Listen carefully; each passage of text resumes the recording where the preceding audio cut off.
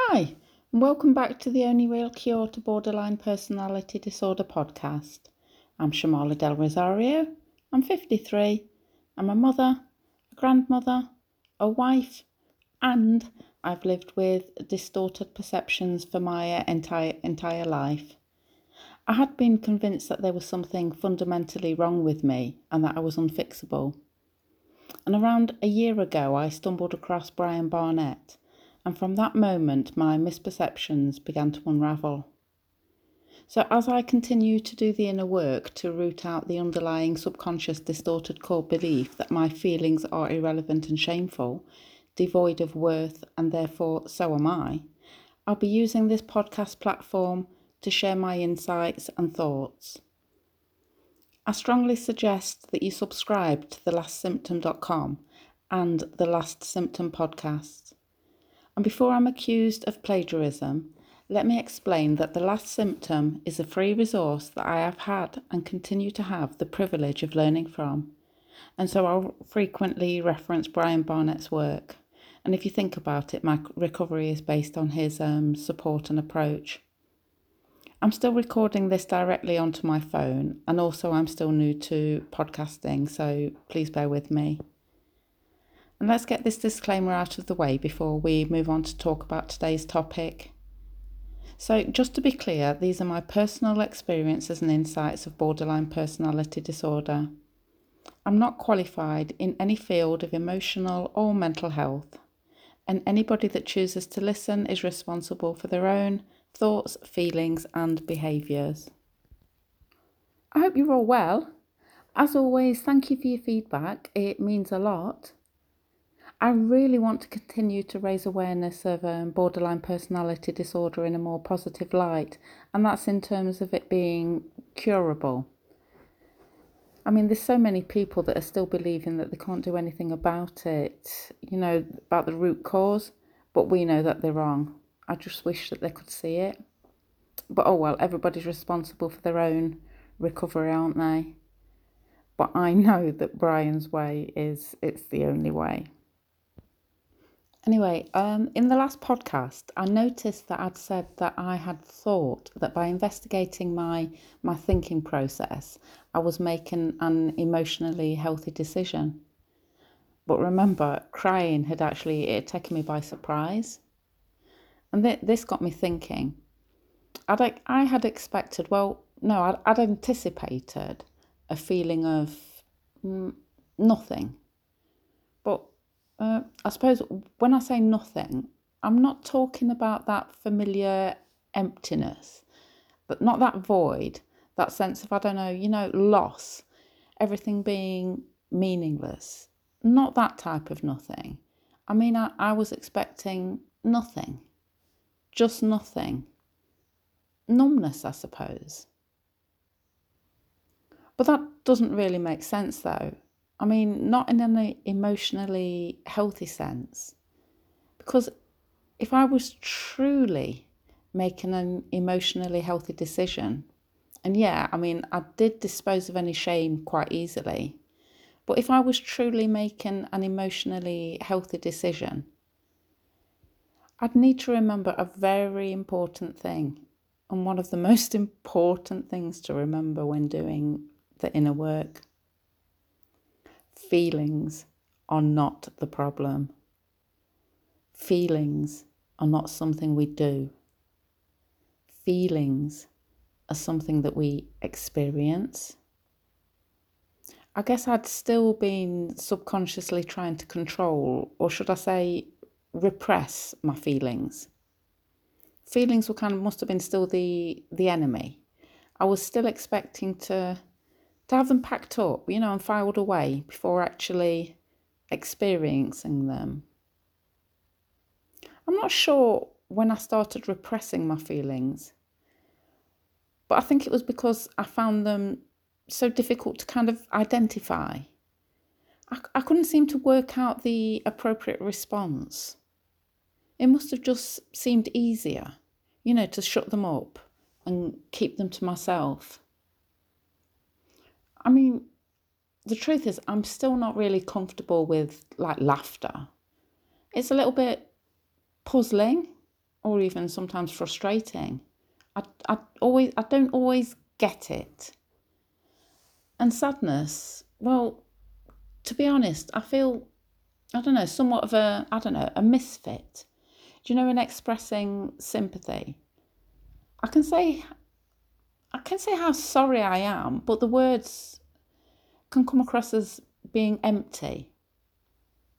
Maybe, I don't know, maybe the true and intimate display of sadness makes me feel vulnerable to being hurt. I don't know. I mean, even though I'm better at expressing myself in a more appropriate way, or should I say, I give a better performance of expressing the appropriate response, there's always that hesitation. Hesitation because I'm not sure, if the response is appropriate. If I'm honest, my first actual experience with romantic love wasn't appropriate. I mean, my belief in love had come from, fairy tales. Love was as deep as the ocean, or it wasn't love. It was it was something precious, but this love, it was also something toxic. The first time that I dipped my toe into the the romance pond, I was still at school. I was young. I hadn't been expecting any attention, and to be honest, I was kind of surprised, and it did throw me. And like I said before, I mean, I've always been, I don't know, a good actress. I can appear strong, confident, secure in who I am. I can make you laugh. I can listen to you talk about your hopes and your dreams, and I can tell you things that you want to hear. Yes, I do have positive characteristics. And he was drawn to me, this guy. But I didn't know how to react because I didn't know how to identify feelings. And this interest, but it was overwhelming. At first, it felt nice and I liked it, yeah. But it didn't take long before, I don't know, it sank into like denial.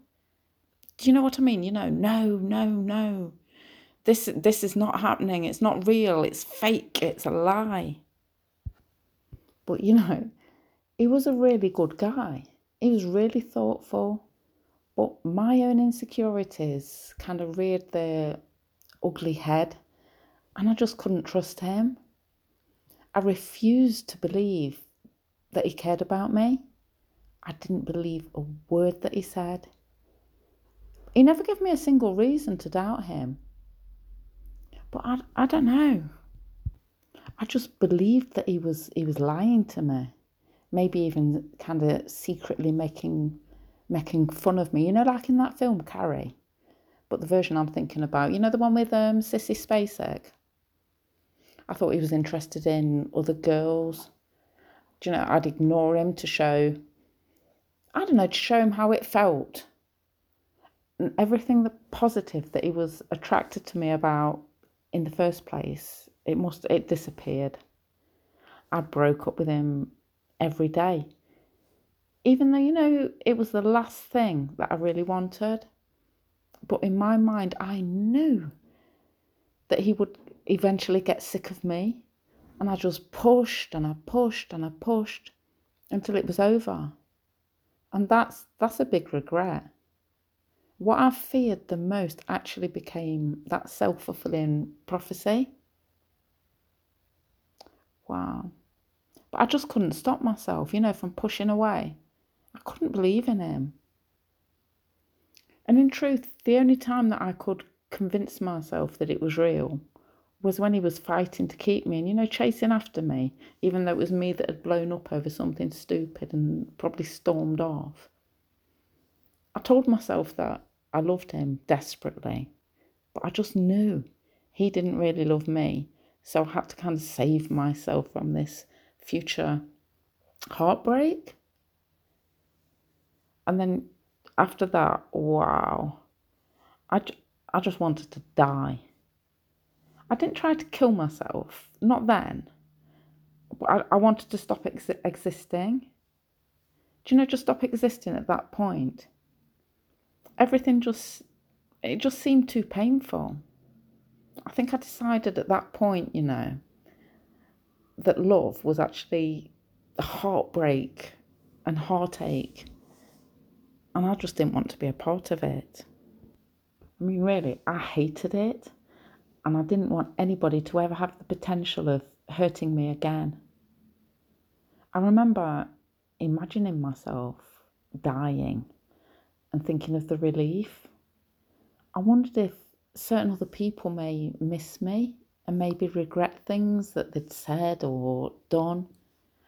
And I thought about my boyfriend the most, and I wondered if he'd feel the pain that I felt if I died, and whether he regretted anything. I think I was wanting to die to kind of punish him, to make him feel the way I felt, if that makes sense. So that early taste of romance, it terrified me. It wasn't just that he'd gone and I was alone. It was the crisis that followed. And I didn't know that it was a crisis at the time. And I self-harmed then and overdosed on some painkillers. I had done these things before for other things, but not to this new extent. Everything now was hopeless.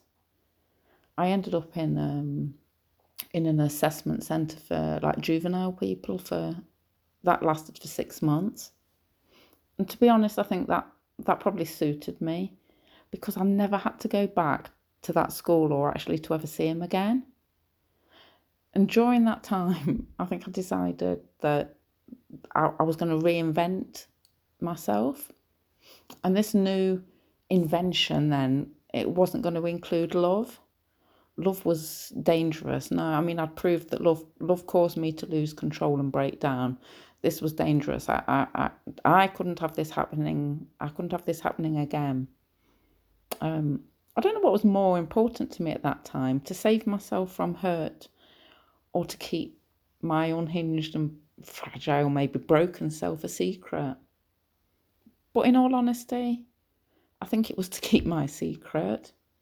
Yeah, I was quite happy to give up on ever being loved as long as my secret was safely tucked away and hidden. I probably thought that would be easy after all. I'm a good actress, but feelings can't really just be put in a box or controlled in the way I thought. Actually, when I think about it in terms of feelings, I've got more memories of actually feeling anger towards people than I do anything else. And more often than not, it's disproportionate to whatever it was that I was actually angry about. When I was angry, I'd say that I couldn't control my words. Well, I didn't think I could. I'd lash out, say cruel things, curse, maybe scream. Well, I would, Oh, I'd say things that, you can't take back, and hurt the people that I love just because I wanted to hurt them in that moment. I don't know. To make them feel how I felt, maybe hurt. But no, I couldn't control this anger. It was like a tidal wave or a tsunami. You just used to rush over me without warning. And then the damage was done. Unable to take back whatever I'd said. Because sometimes, I don't know, that behaviour is something almost like a rabid wolverine when I'm looking back. And the more that I dig and delve into these distorted core beliefs, the more borderline personality disorder seems like, I don't know, some kind of sick joke.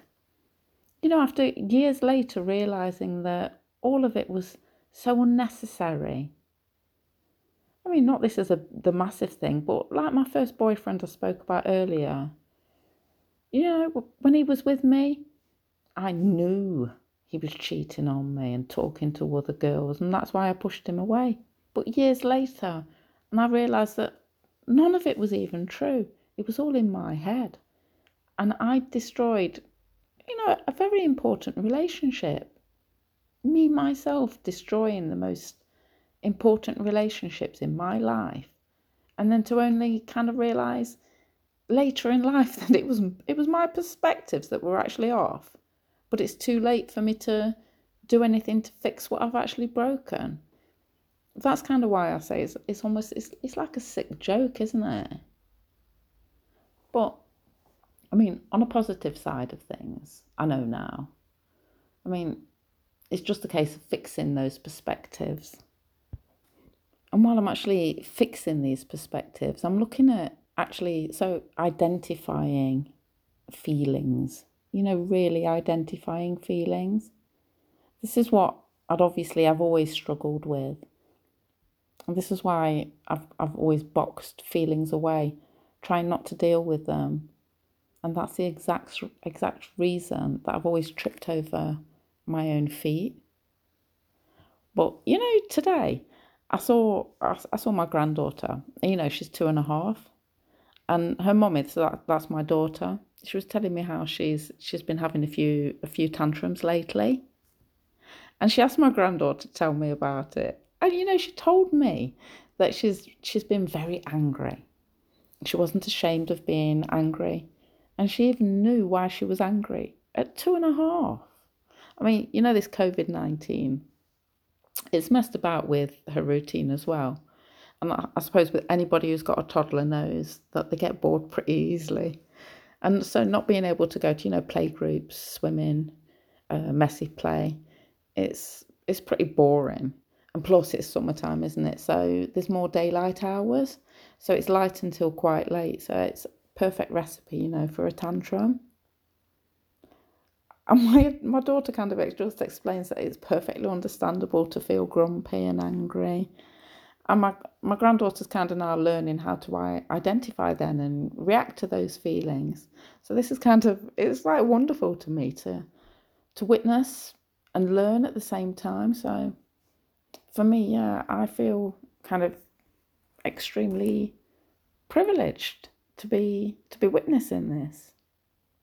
Well, that's it for me for today. I hope you all have a wonderful weekend.